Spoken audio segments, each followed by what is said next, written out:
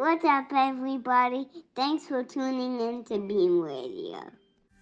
Hey, my lion's mane mushroom kit is sprouting. Oh, fungal radio again. You know what I really need, Stephen? I need something to control to make the humidity and light and temperature constant.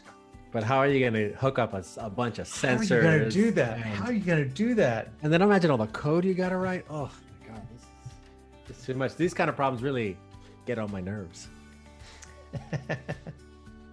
Welcome back to Beam Radio. I am Stephen Nunez, and today we're going to be talking about what the Beam can do. Start off by introducing our panel. We have Lars Wickman.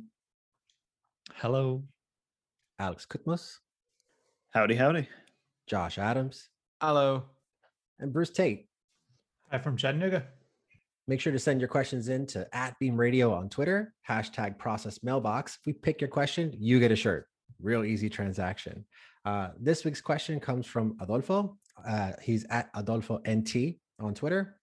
Do you think, for the panel, do you think that Elixir could be a good first programming language? And do you think there could be a good book to focus on this? I'll take an initial shot at that. I think that, so there have been a couple of problems establishing Elixir in a high school that I work at, mainly getting everything installed and everything set up for people who aren't used to dealing with these kinds of problems. I think that Livebook could be a game changer once we have some training wheels on it and some guardrails for security purposes. Maybe with kind of flowing things through, making it easy to kind of run the thing in Siberia, right? To kind of section it off and putting some guardrails on it. I think that it could really make a big difference. Yeah, that's a good point. I didn't even think about Livebook for like education purposes. But another thing I was going to say was, I think if you use it as a starting off language, the fact that you don't have to worry about a lot of these OOP things like passing by reference or passing by value, I think makes it an easy language to pick up. But once you start getting into the kind of concurrency primitives, it's probably a lot harder to pick up those things and understand them. But I mean, if you're a beginner, you're not really worried about those things either way. So it'd be interesting to get some feedback from people who learned Elixir as a first language. I feel certain it's got to be better than C as a first language. So I don't know. Like, there's some amount of just, you ought to be able to do it. I think the two things really lend it well to being the first programming language. The first is the idea of transformations and setting things up with the pipe. Elixir has really done a wonderful job in establishing the pipe for transformations. And I've been working with this mental framework called CRC, Construct, Reduce, Convert, with new developers, and that tends to work really well. So the other thing that I think tends to work well with new developers is that it's a dynamic language, so you don't have to absorb all of the baggage of the type system. And I say baggage mainly as the idea that for new developers, especially in functional languages, types can really be a tough lift. So in order to kind of take programming one step at a time, first functions and then types is a pretty cool thing in Elixir. Yeah, for me, I think it has potential to be a really good first programming language for one big reason. It's cross-platform and it works really well cross-platform. The hard thing is, like, setup is always a pain in anything, right? I taught Ruby for a long time, and Ruby mostly works, but once you start doing Rails on Windows, you're not going to be happy. But you can go pretty far with like Elixir and Erlang on if you're on Windows, Mac, Linux, works really well. And I do think that I agree with you, Bruce, like hiding a lot of those concepts or kind of sidestepping a lot of them for a while buys you a lot, right? A concurrency and like all that stuff is hard, but truthfully for beginners, like it's all hard. It's all chaos. Just sort of like pick what kind of chaos you want to introduce. So I think it could happen. Let's make it happen real quick. We've got like a weekend to make to revolutionize like coding education. Awesome, Adolfo. Thank you so much for that question. The shirt is incoming. Take a moment to thank our sponsor, Groxio. Bruce, what do we got going on in Groxio? Yeah, so I just talked about this composition pattern, the CRC. So we're going to be moving into Ecto, but mainly we're going to think about Ecto from in the spirit of composition, especially lettering queries and having a cool API, but with trapdoors underneath so that you can access the layer of abstraction underneath. I think it's going to be a lot of fun. And then we're going to chase that immediately with Elixir's NX and Axon. And we're going to kind of move some of the machine learning concepts that we've been covering in the Julia language, which is a bit more mathematically concise, into the Elixir space. So yeah, come join us. That's so cool. I'm really excited to get my hands on that. Today's topic lead is Josh. Josh, why don't you take it away? Hey, happy to. So happy to announce that our guest today is Brian Hunter. I first met Brian in Nashville. So there was a Ruby Hoedown conference that I would go to regularly. And Brian was there at one of the after parties, and we were talking. And I talked to him about this little text animation toy that I had built. And I had test driven it the whole way. It was in Ruby. I really liked it. But like I got to a point where I wanted to extend it beyond what its original scope was. And it had this really weird, nasty bug where somewhere in the lower level part of the system, I was doing an irreversible mutation. So I was merging 2 layers down. And because of this, I couldn't animate my animation. So if I wanted an animation that also traced a path, it would like smear. And so I talked about this with Brian, and he laughed and he said, I probably just wanted to do functional programming because like I literally wouldn't run into an immutability problem in that case. I wouldn't have ever gotten into this problem. I could always have sidestepped it. And so that was really neat. And to have that conversation happen just very briefly at a conference, that's why I like conferences and miss them very much. Anyway, and then later I got into Erlang like a couple months later, and lo and behold, Nash FP was this thing happening in Nashville, and Brian Hunter is running the Nash FP meetup, and he's teaching people Erlang in an Erlang school. And so me and Robbie Clements lived up there. He's one of my best friends in Nashville. So we went through with Brian. We got hooked on Erlang. It was really great. And then there's this Mostly Erlang podcast, and it's like the only Erlang podcast in the world at the time. Now there's tons of them. What a quaint time. And he was there as well. So Brian was unavoidable, and he had a really important hand getting me interested in Erlang. And so I really appreciated knowing him for a long time. And with that, Brian, hey, why don't you introduce yourself too? Wow, thanks, Josh. That's really cool. Good to be here. I'm Brian Hunter. Currently, I guess people have to say what they're doing now, and then we'll walk back until I'm in kindergarten or something, I guess. But what I'm doing now is I'm a fellow at HCA Healthcare. And so this is a big company.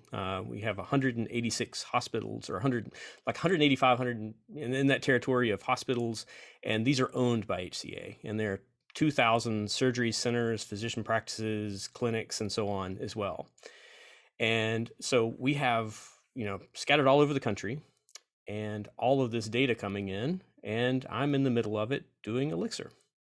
And this is the Water Park project at HCA? Right. Yeah. So the Water Park started up as a pure research project. So there was an executive at HCA, and we had both been reading Dealers of Lightning, the story from Xerox PARC. And so we would meet up every once in a while and talk about this. And I mentioned the idea is like, why don't we pick up a research project where we try some of the ideas that I've been, talking to you about here at HCA, and let's see what this would look like. And so I came on for what was then, I guess, going to be a short project, just research spikes. We organized the work around a series of proof of concepts, or these proofs that we would build out. It's like so there's this. We would interview and we'd find these problems that were at HCA in healthcare and integration. And we would say, okay, how would we solve this problem? And how would we solve this problem? And we identified a list of problems. And then we began just setting up these 2-week time boxes of saying, okay, let's see how far we can make it on solving that problem. And usually it would go about a week into it. We had completely solved the problem when we were looking for additional things to do. And so and the nice thing about a proof of concept and in these proofs, these small scale models, is you can leave out everything other than the problem you're actually solving. And so so it's, in one sense, very powerful, and another, it can give a false sense of how fast it takes to actually ship something. But it does open up your eyes to possibilities. And so one of the early proofs that we did was to say, hey, can we model a hospital, say a big hospital, and can we model bringing in a full weeks of data into the actor model and spin up each patient that we see in this data up as a patient actor. And the idea here we wanted to do is we wanted to model each of these humans that came, each of these patients, these people that came to our facilities, and we wanted to treat them as a real living running thing instead of just like a row in a database. And so a lot of us get treated as rows in a database, and whenever you're interacting with some clerk or something, that row gets loaded from a database. But here we have these live running things. And so that proof, we were able to process the data. So initially, we had to learn how to process healthcare data. But in this initial proof, we were able to go from 0 to spinning up this large hospital in this 2-week period. And we had the performance of, we were processing a week of data from this facility in just a couple seconds. And so we were bringing in and spinning up thousands and thousands of patient actors, loading up their entire transcripts. And so that was a real victory at that point. And so when people heard about this, they were, sort of stunned. And this is not the way that most systems in healthcare work. Anytime you go into an industry that's been sort of a backwater, you'll find that the tech hasn't kept pace with things outside of that backwater. And in any industry is like this. It doesn't matter if you're in healthcare or oil services or forestry, whatever you're doing. Restaurants, there's going to be some system there where everything, it feels like a decade older than it should, or 2 decades older than it should. And when people have to cross-sell across industries, that's whenever they have to stay on the edge. But so what we're doing is we're taking technology that hadn't been applied really in healthcare and applying it, and we're seeing these victories. And so that led the series of research proofs. We kept on getting closer to these goals that had at once seemed maybe unsolvable, and we were solving them in small scale models and moving forward. And towards the end of that year, this research R&D got picked up as a product. And so we started spinning up a team and started slowly forming this project called Waterpark. That's really cool. That's a really awesome story. What did the technology look like beforehand? And do you have like metrics from the solution that was in place beforehand? And how did that compare to the actor model based system after kind of this POC phase? That's a good question. And all of the things that were there beforehand are actually still there. Sometimes the model will be, hey, let's build a new thing and then replace all the old stuff. And that can be really costly. And sometimes you end up in just about the same spot you were before after a whole lot of work and a whole lot of churn. And so a really important idea from lean manufacturing is continuous improvement instead of, and so I think a lot of times our industry is focused on continuous change instead of continuous improvement. And we can stay busy, but not actually get anything done. We can stay really busy. A lot of people burn out with 80, 100-hour weeks, and at the end of the year, it's like, what did they get done really? They rebuilt everything.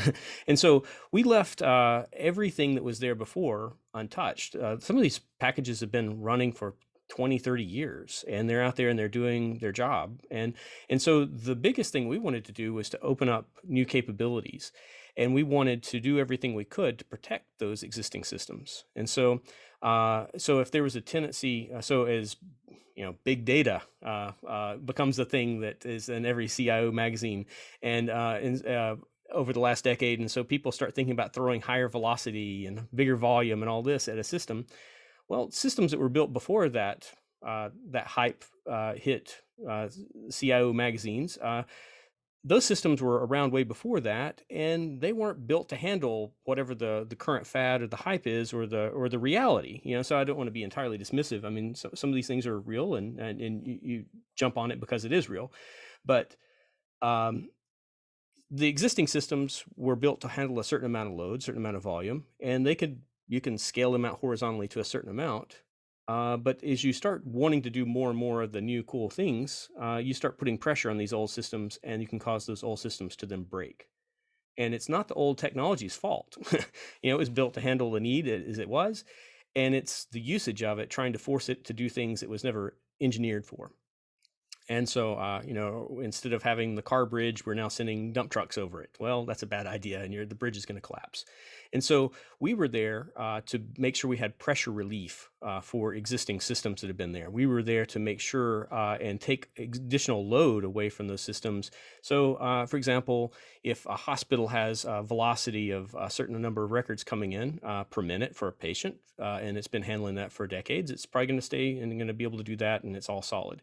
But say you want to hook up some IoT device that is taking real-time telemetry off of a bed, and you've got heartbeats coming in every time there's a heartbeat. You've got all this data coming in, flowing, and you've got that for every patient at 100 and 200 hospitals and all these places. You've got all this data flowing in. That is absolutely going to crush systems that were meant to handle like a dozen messages or 50 messages for a patient over that same period of time. Now you're getting thousands. And so we were there to handle that kind of problem. Then too, a lot of the packages that you will see are built by vendors, and they were there for a special purpose of doing a job of getting data from here to there. They're not programming models. They're not programming platforms. They're you have to glue things together. And so there wasn't this idea of being able to respond to changes in a healthcare environment around this idea of a patient, and so that was just a concept that didn't exist.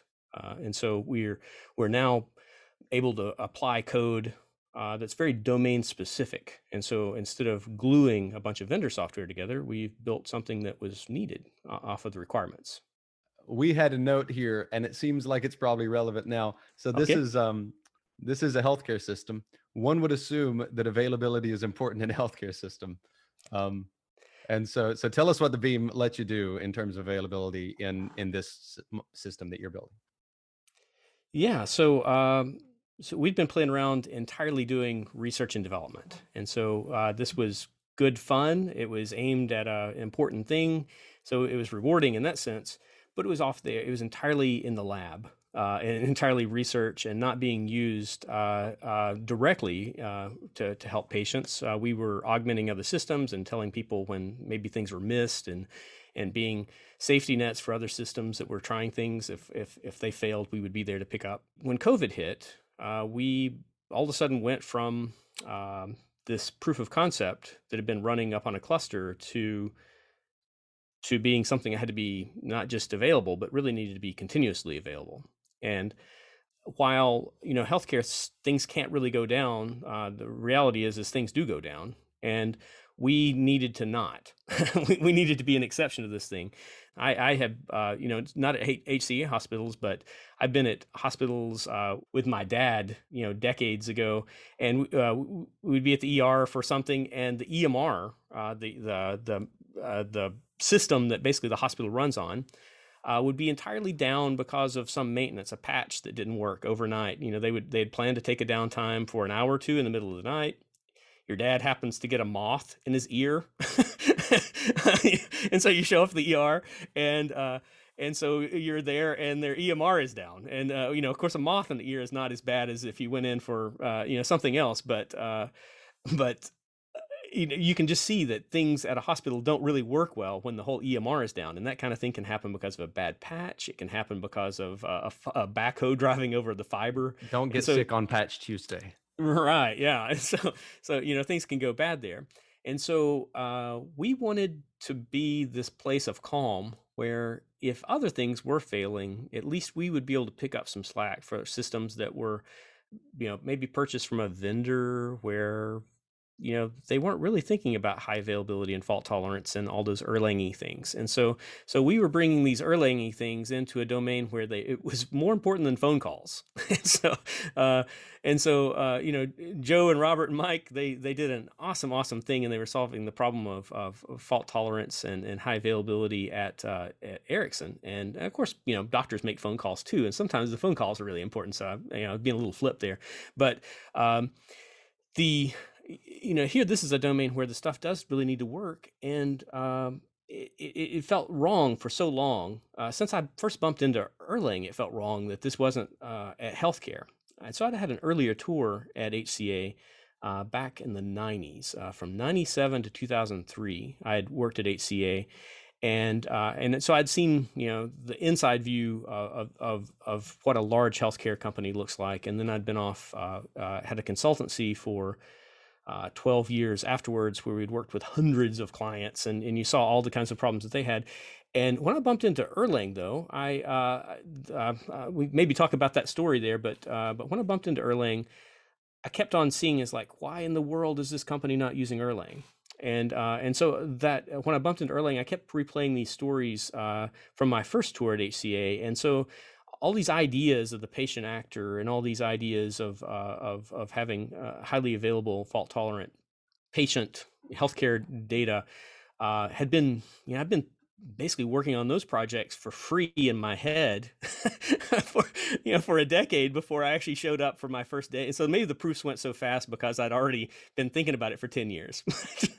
But anyway, so for fault tolerance and high availability, we try to be this spot of calm, even when things are going really badly. And so we're continuously available.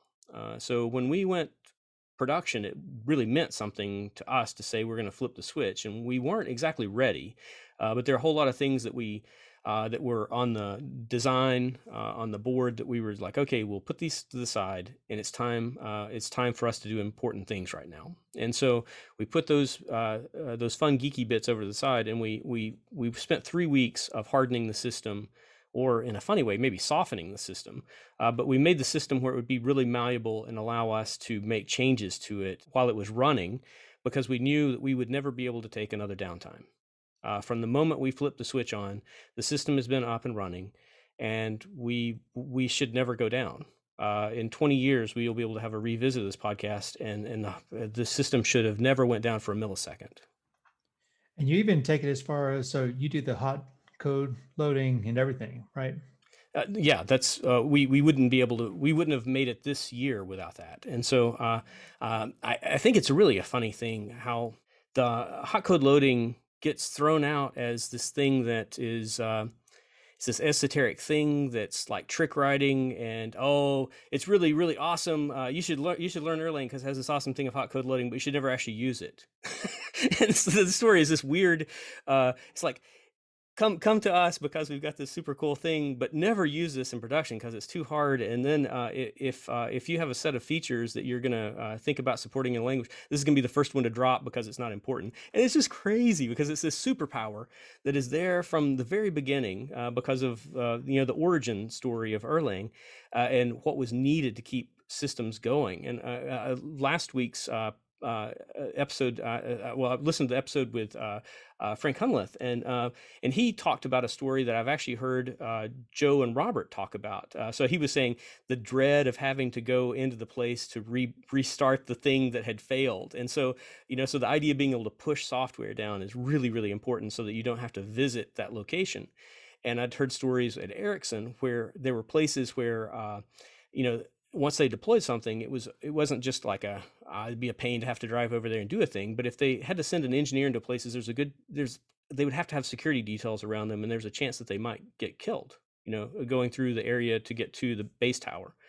And so it was, if you failed and you weren't able to hot code deploy to that, you could end up having an engineer die. And so that's pretty serious stuff. And so for us taking a downtime, we could have had bad things happen if we took a downtime for an upgrade. And so, and sometimes you release software and it looks like it is actually doing all right, but you need to, you realize that there's a bug in it, and the longer it goes, the more the problem is going to compound.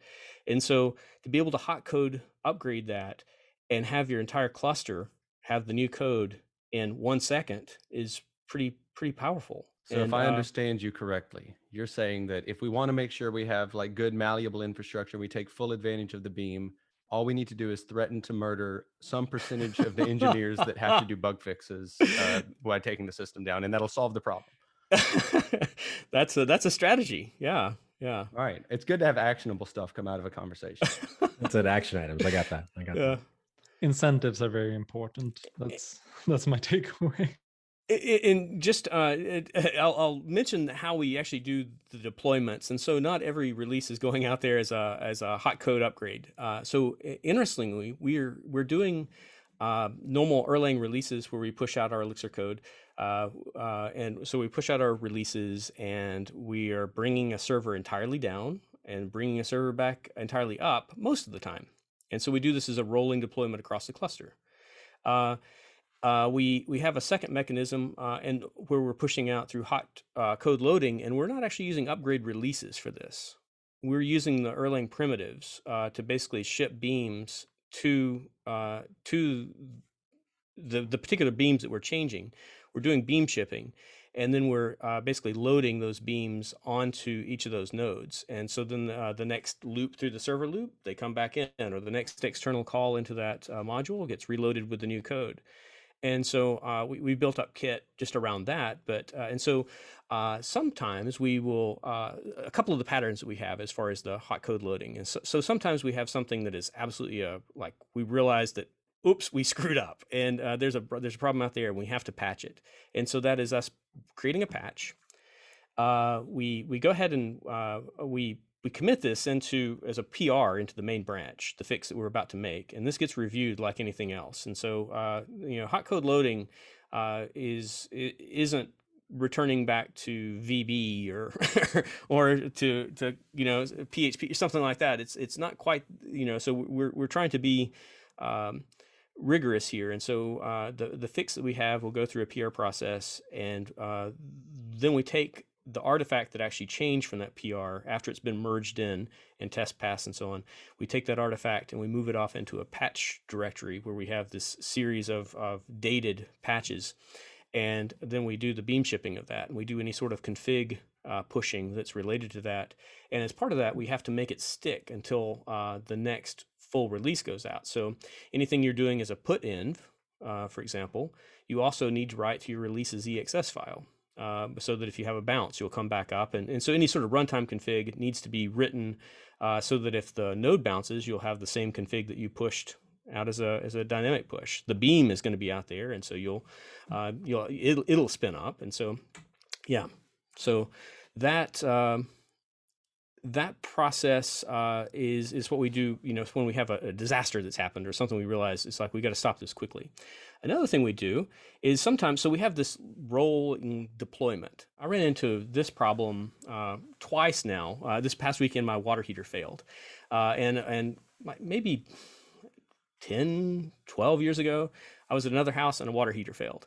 And in both cases, the drain to the water heater was clogged. And so the first case, the water heater that failed started pouring, and it was up in the second floor, and it poured the entire ceiling of the downstairs just fell onto the floor, and so and water gushed everywhere, and it was basically because this fail safe of the drain had clogged and it had failed, and so we didn't know that the fail safe wasn't working. That doesn't sound safe. Yeah, and so in the second instance, I had no water damage, and it's because I 3 weeks ago I was just lucky enough and stumbled into this water sensor thing, and I'd put down inside of the drain pan, and last Saturday night at 1 a.m, this alarm starts going off, and I go straight in there and I get the water heater turned off and get it drained, but it turned out that actually the drain in that case was also clogged, and so this has happened to me twice now, and so. An important thing, I think, is to make sure that dry rot or that your safety systems haven't failed without you knowing it. And so the joke with backups basically that they're write-only memory. And so you spend all this time creating backup tapes, but if you ever went to restore a backup tape, you're never going to get your data back. Like people would go through the ceremony to say that they had worked hard to make this, but backups never worked. And so it's one of those cases of, they don't work unless you test that they are working. And so you have to have these disaster recovery exercises. And so those exercises are big events, and they take away from people. And there's a tendency to only do them once in a while, like maybe every year or so. So instead of that, so if you have some idea that's good, but you know that you're not doing it often enough, how can you make it more frequent? So one thing that we like to do in our deployments is when we deploy software, we use the same mechanism as if someone had came and yanked power off from the back of the servers. And so as we're doing our deployments, we don't tell the server it's coming. And so that Erlang instance, that Erlang node doesn't know that anything is about to happen to it, and it goes pop. And so we drop nodes, and then we bring nodes back up with the new release, and the data replicates from its buddies in the same. And so this disaster recovery that is at the core of what we've built happens every time that we do a release. And over this past year, we've done 400 and something bills this past year, and so it's like and not each one of those would have been a full release going out, but we've had maybe a release every day or two, a full release going out. And so this is this exercise of the entire cluster being pop, pop, pop, pop, and then you bring up those nodes, and then you pop the next ones, and then and all this data sloshing around to replicate and get basically to catch up. And so that exercise then of chaos, intentional, just yanking the cords is important in that sense. And so that deployment model, this is now to wind back how hot code loading fits into this. And so we have that model of on one side, we're testing our fault tolerance. If we drop a system and bring it back up, will it heal? And so sometimes what we're doing is we will bring a release out, and we will release code that's latent. And we'll do a dark launch basically of code. And then we'll do, after the code has deployed to all of our nodes and the cluster at the different data centers, we will then do hot code loading to basically flip the latent code into action, so that it all kicks in at the same time. So we go from, we stage the release over time, and then we do a hot code loading to basically make it all live. Sometimes we go ahead and we do the hot code push first, if say there's something time critical. It's like we need to meet a deadline, we need to meet a whatever. There was some important thing. If we catch this window, it's better than if we roll it out the next day. We go ahead and we do the PRs, we get everything ready, and we push that code out, and it's live immediately on all the cluster. And then we do a rolling release over that night to basically make it stick, and whatever was in main gets deployed, and it's the same as what was hot code fixed. And so that's our pattern of general just daily deployments. It sounds a lot more well thought out than my open a remote shell, paste the module in. Well, that works. That works. It's a little scarier though. We'd like to have the undo button if possible. See, I've heard that you should work with an iterative agile process. So I think the idea is you just keep pasting better and better code. Yeah, I have my VS Code shipped to on save, ship the module. There you go. That's a good idea. So you have it, format your code, and then deploy it each time you click save. Yeah. Continuous deployment. I like it. Yeah. I think this could actually be a decent format for sort of a competitive Elixir coding challenge where you get a running system, and then you're supposed to reach some objectives with it without crashing the beam. Yeah, just keep it going. That we've been playing that game in slow motion this past year, and so the game you're talking about has been the game of being a water park developer, and so some of it has interesting places where we've been hurt the most, and it's been an interesting thing. So I go around and, so Nash FP, and I talk a lot about functional programming and speak at different conferences about, why a body ought to move to FP and why OO is a big trash fire mess and get away as fast as you can. And so I do that, but the interesting tension is my buddies in, say, the F# community, or in different statically typed languages, Hindley-Milner system languages, and they get that Erlang really, the systems really stand up, and they do not understand why.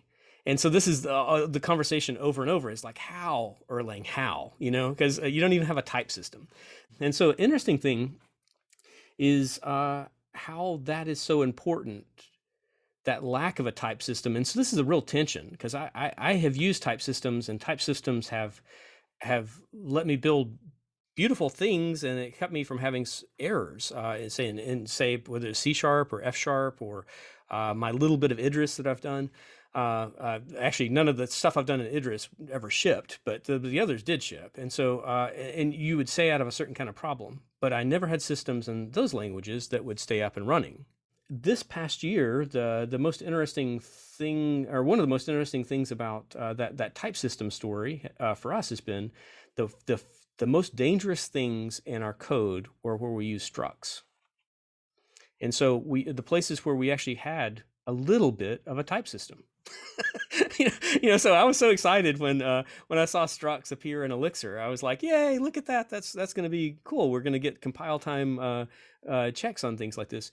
But the hardness and the correctness of a struct is not as malleable as the other data structures in the VM. And so when you go and you deploy systems, and this is not even about doing hot code loading, this is about, as you're doing a rolling deployment across a cluster, and you have data structures going from sloshing back and forth between, so at any moment you've got a cluster across the data center, and you've got multiple versions of the code running, and that is a 3D chess problem for sure. And we've gotten really good at playing 3D chess this past year, of just thinking about, and when we deploy this, not only do the functions, will we be okay to for these two different modules with their different shapes of functions work, but the data structures within them, how do we defensively make that we can go up and down? Because the data maybe got created first on a new node, and it's going to get replicated to an old node, or it got created on an old node and it's going to get replicated to a new node. And so you have to be able to think in time. You have your time machine going forward and back. And so it's like every bad sci-fi episode rolled in, about where you have to think about are we going to affect the timeline? It's kind of that, but we're doing that in each of our releases, and structs make it, structs are like where you meet your mom. Right. Like everything gets really complicated there in the sci-fi movies there, but structs have been tricky in that sense, because they're hard intentionally. Yeah, so I strongly agree with this concept. So in designing Elixir systems, we talked about the idea of structs in the core and simpler types around the boundary, and essentially it's all about type compatibility, right? Yep. What you're talking about is exactly the thing. And so part of our PR review, so we don't ban structs. We make sure that structs are never shipped. And so they're never part of any data structure that gets shipped from node to node. And so, so you're right on, Bruce. It's there's that idea of having your borders and your boundaries be really malleable, and then inside as much safety as you can get. Yeah, and then you can play these games with what's a compatible interface change in a map, right? And it turns out that you're adding keys, right? It's and then once you delete a key or make a flexible key required, then you're kind of dead again, right? So that's kind of the game. Yeah, lots of just assuming that you have a bare map, and so someone looking at our code, they would think, oh, this is kind of an odd tick. But so anytime we're doing a map get, there's almost always a default empty map there, or there's, that kind of thing. And so where it's easy to leave those things off, we have these Poka-Yoke devices throughout the code. And so if that's a term you're not familiar with, Poka-Yoke is mistake proofing. And so a lot of why Erlang became a thing for me was a background in lean manufacturing, Toyota way, W.O.'s Deming, that whole philosophy there. And that is when I first bumped into Erlang, it rang so true because all of the things that lean manufacturing and that Toyota Way and all of that literature talks about resonated so strong against everything I was seeing on the Beam. And so that's a thing. So at any given time in your system, how many processes are running and how many nodes? I know you've given a talk on sort of the architecture and it's spread across data centers and availability zones. But yeah, how much stuff's running? Yeah. So we have 32 servers, and these are 1U pizza boxes. This was really thought out. This wasn't like, we found some hardware. We had enough time in our R&D phase to actually think through the next step, and we didn't just have to use what was laid out in front of us. And so we requested particular things. So we could have been cloud-based. We could have ran in Kubernetes. We could have done anything. But what we chose to do is to say, we want 8 1U servers in each of these 4 remote data centers, and all these data centers. So there's in Florida, and in Tennessee, in Texas, and in Utah. And so we wanted 8 servers in each of those. Some of the data centers are broken up into multiple availability zones, so that if the only thing that's going to take down the entire data center is going to be like an asteroid. So if like something catastrophic happens with networking, only half of that data center is going to fail. And so we have these availability zones. And so we put 4 of our servers in an availability zone at that data center and 4 in another. And so a lot of systems would say, oh, let's stick all of our servers all in one rack and get them close together so the network latency will be shorter. But our goal from the very beginning, even our dev environment, we are scattered across the country, where we really have servers in Utah and we have really servers in Florida, and they're really paying the cost of light traveling through the universe. And so we have, we are not denying physics. And so we're trying to have the fallacies of distributed computing. We want to have a check on that. And so we have these 32 servers, 4 in each AZ, and so a total of 8 at each data center. And we have a model of, so I'm Brian Hunter. I stub my toe and I go over to the local HCA hospital and I walk in. So there's going to be some HL7 message. And so this is the data format that a lot of healthcare uses. It's this thing called HL7, and you can look it up on Wikipedia. And you could also look up a library called Elixir HL7. And that is the library that we use, and it's the library that we wrote and open sourced as part of this work of Waterpark. But this Elixir HL7 library, it would kick in, and it would see that message that came with me stubbing my toe. When I get pre-registered and so on at the ER, there would be a message flowing through, like an EDT message saying I was being admitted or something. And I would maybe be moved to another room where I was getting x-rays, and maybe they're giving me an aspirin, and all these, and messages are flowing. So the first message that came through, Waterpark gets that message and says, hey, do we have Brian Hunter on the cluster anywhere? And it's like, nope, never heard of this guy. And so we spin up a brand new patient actor on a server. And so this is going to be the rider for Brian Hunter. So this is the lead process for that represents me. Then we also spin up a read process, a read actor at that same data center. So if I stub my toe, I go to a hospital in Nashville, I'm going to be set up at a Tennessee data center, right? That's where my rider is going to be. Okay. And so the reader is going to be spun up there too. But there's also going to be a reader replica of me spun up in Florida and at Texas and at Utah. And so there are going to be 4 read replicas of me that would have all of the data that my rider replica has. And so, and these are all running in RAM. So there's no disk involved in this. So all this data, when we're talking about modeling all these patients and we've had no downtime, we don't have Postgres. And we don't have a disk. We don't have, this is entirely RAM, and the replicas are happening. Basically, we're treating the servers on the cluster like the stripes of a RAID array. And we say, okay, this writer lives here.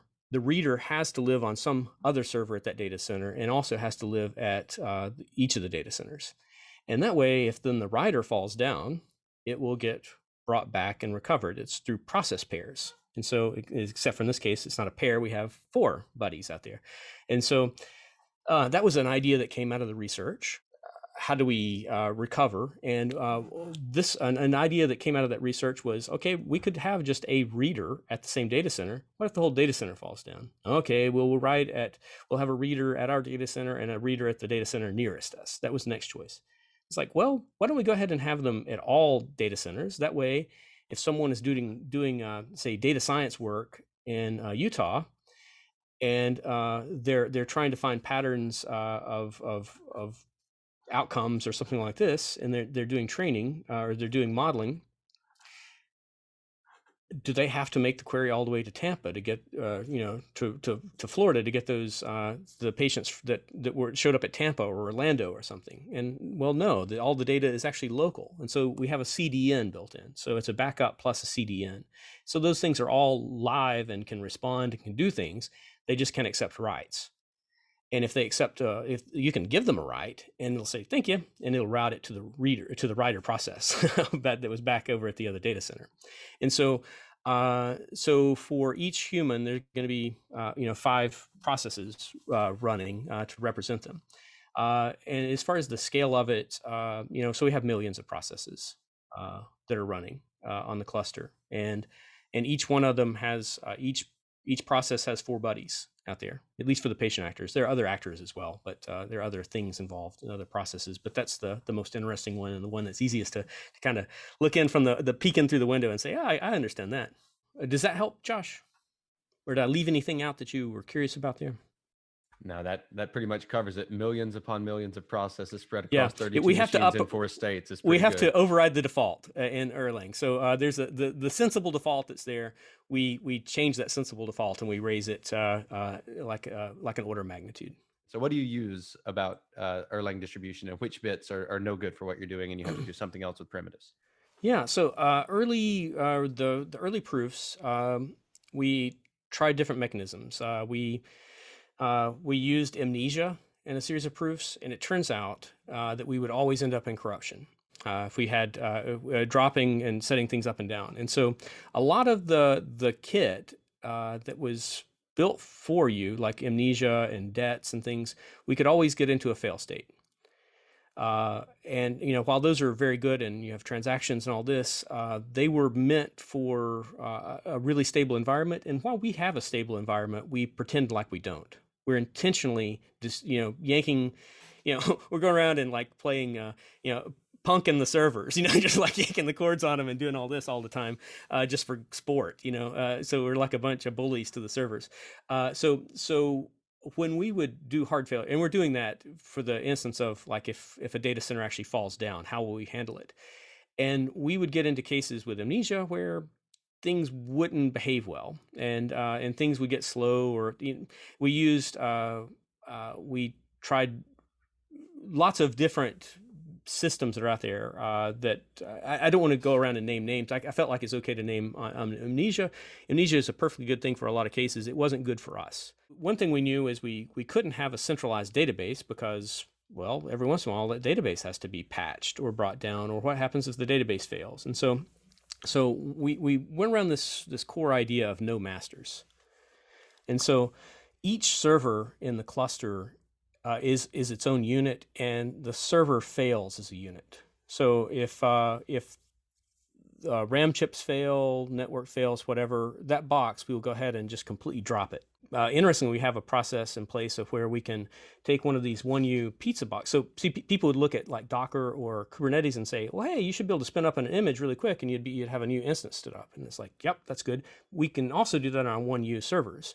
So we have a process where we burn down a server. We have Ansible playbooks where we walk through and we can take a server, pave it, reinstall Linux, put the special HCA bits on it, have it join the domain and all that, and have it install all the firewall bits, install all of the, everything that we need as far as port mappings, and then drop an Erlang release on there, and it spins up and joins the cluster. And this is a fully no-touch thing where you can go and rebuild a box from scratch if something does happen to it. And so, that process of being able to recover from that is good and helpful. we were talking about fault tolerance. I went too far out on that limb on my tangents have a way with me where I'll find the interesting one and then we soak them up. Yeah. So we were talking not distribution specifically. Oh yeah, distribution. Yeah. Okay. So we are distributed. Thank you. So we're distributed. We're using distributed Erlang. We're using we use EPMD, but we don't use it implicitly. So we explicitly start up EPMD as a sysd service. So systemd, we broke it off into its own service. It starts up. This way we get actually log information out of EPMD. We wouldn't have to use EPMD, and if it ever becomes a problem, we'll replace it. And that's a core idea, and that's actually what got me off onto the tangent a minute ago about servers, is the no masters and not depending on anything. So nothing that we depend on has to be replaceable if we put a dependency on it. And so EPMD, we launch it as its own service. It's there before the Waterpark node stands up, and it fails independently. And if it did fail, we would just replace EPMD, and we'd make we'd go a different mechanism of actually joining and having our chatter go between servers. We haven't had to do that. It's held up. There's a lot of fear in the community around using distributed Erlang, and the idea that the out-of-the-box kits is unreliable. And I think that maybe there are parts in there that people use.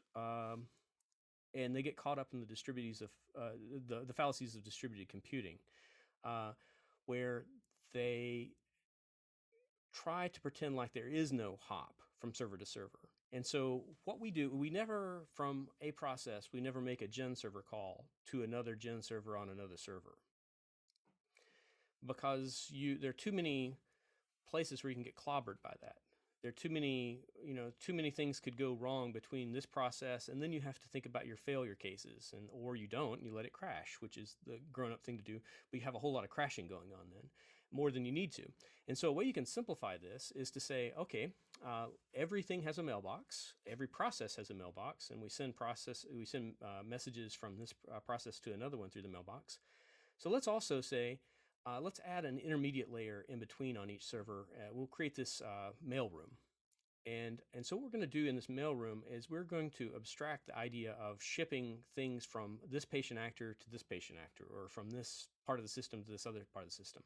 And so all calls actually get routed through a post office. And so this lets you over time refine and make hard, to make it more malleable, to make it more resilient, all the communication between all your pieces. And it also makes unit testing really easy, because you stand up a mock around your mailroom, and you now can, inside of unit test, really test what's going to happen with distribution and have all your failures be really easy. And so having that abstraction is really nice. So we route through the mailroom, and we are just using RPC calls, where if say a patient actor needs to route something to another patient actor, or if server X on this server needs to route something to server X on all of the nodes, or if we need to do that, it's just basically a series of a kit built around RPC call that manages the whole delivery across each of those to the module, the function, and the arcs. And so everything is calling, instead of to the internals through message passing, it's calling through the API of the thing. And so we respect the APIs of other things, and we don't do a lot of naked bangs of where we're sending messages directly to a process. All right, so you touched on testing, and I'm a testing zealot of sorts. Good. And unit tests are interesting, of course, but I'm more interested in what integration tests look like for this system. Yeah, so we have both just straight up unit tests, and the unit tests have actually become better and better over time, where and this would be an odd thing if you looked at the Waterpark code base. This might strike you as being quirky, but pretty much every top level module has a contract defined to it, and we then hook into that behavior, and the module will then implement this. And so anytime that we're making a module function args call, we're making an external call from module to module. From these top level things, there is a contract there that can be then mocked. And so the whole system is kind of hyper broken out that way, so you can test things in isolation. Now that doesn't help you if your glue is where the bug is at. So if you know where the interaction between these things, and so there are a few systems there. We have this thing called a collaborative test, where we would have multiple processes that would run inside of a unit test, and they would send messages to each other. It was all the unit of the thing that was working, but the kit of actually routing the message to one process to another was all mocked out, where it was just, you know, the plumbing was faked and hooked in, but the thing was really getting the message. And so you would have two processes truly collaborating inside of these things. And so that is an idea. We do a lot of property-based testing around prop check around things with time, especially. And so we have a lot of complex event handlers where we hook in to solve our business logic. And time is always harder than anyone can imagine it being. And so we have property-based tests that jump in and we mock the clock. So we have a dependency for the clock, for example. And so we have a dependency for basically everything. And so time being one of those things. And so this way our property-based tests can go in and you know, shimmy the clock up and down and do all sorts of things with that slider and find bugs in places where you wouldn't expect that they could exist. Integration tests, we do cluster tests of where we start up a cluster. We're using kit that we sort of ripped off out of Phoenix and modified for our own use. And it is, it can definitely find things. Those tests were really slow. And so this is built upon the old crusty Erlang slave node stuff. And it's faster than spinning up nodes, but it's fairly slow. And it's also one of the more fragile parts of our test kit. Now we built up a few other things that are entirely I haven't seen elsewhere, and this is where we are using Docker, and we're spinning up a cluster, basically Docker, composing and bringing up a cluster, and then running through automated acceptance tests and walking through and seeing how things go there, running tests that way against a real live cluster, and then dropping them. Then other bits of where we are doing multi-version testing. So it's like, so we bring up a cluster, it's running version 400 of the software, and then we start rolling version 401 across the cluster. How does it behave? And so that has helped us. And then how do data structures change? And so getting logging of the data structure changes, if they, sometimes you're surprised. It's like, oh, we didn't intend to change that, but you can't see it inside of a PR. It's really tough to see it inside of the GitHub view because it's you don't nice have this to not sort need of to be temporal. Perfect. Yeah, and so that is one of the things is diligence is really an evil thing. So you should never require diligence from people. People are really bad at the set of things that computers are good at, and so we try to separate the human work from the machine work, and we try to have the machine do as much of the diligence work as possible. I really appreciate that answer. Okay, awesome. That seems like a nice place to wrap. Brian, if people want to find you on the internet, what's the best way to find you? Brian Hunter on Twitter, Brian_Hunter. There was, I think, some bodybuilder or something that had without the underscore back in 2000, whenever. And so, Brian_Hunter. I love to hear from folks. And while I'm not always tweeting and not always out there as much as I used to be on this stuff, I definitely lurk. And so I respond to things when people hit me. So if you have questions, I'm tickled to answer. Awesome. Well, to the listeners, make sure you hit up Brian with all of your questions. As you heard, he's an incredible resource. From our end, thank you so much for tuning in. Make sure you send those questions over to @BeamRadio1 on Twitter, #processmailbox. Again, we pick your question, you get a shirt. Very easy transaction. Also, special thanks to our sponsor, Groxio, for hosting. See you next time.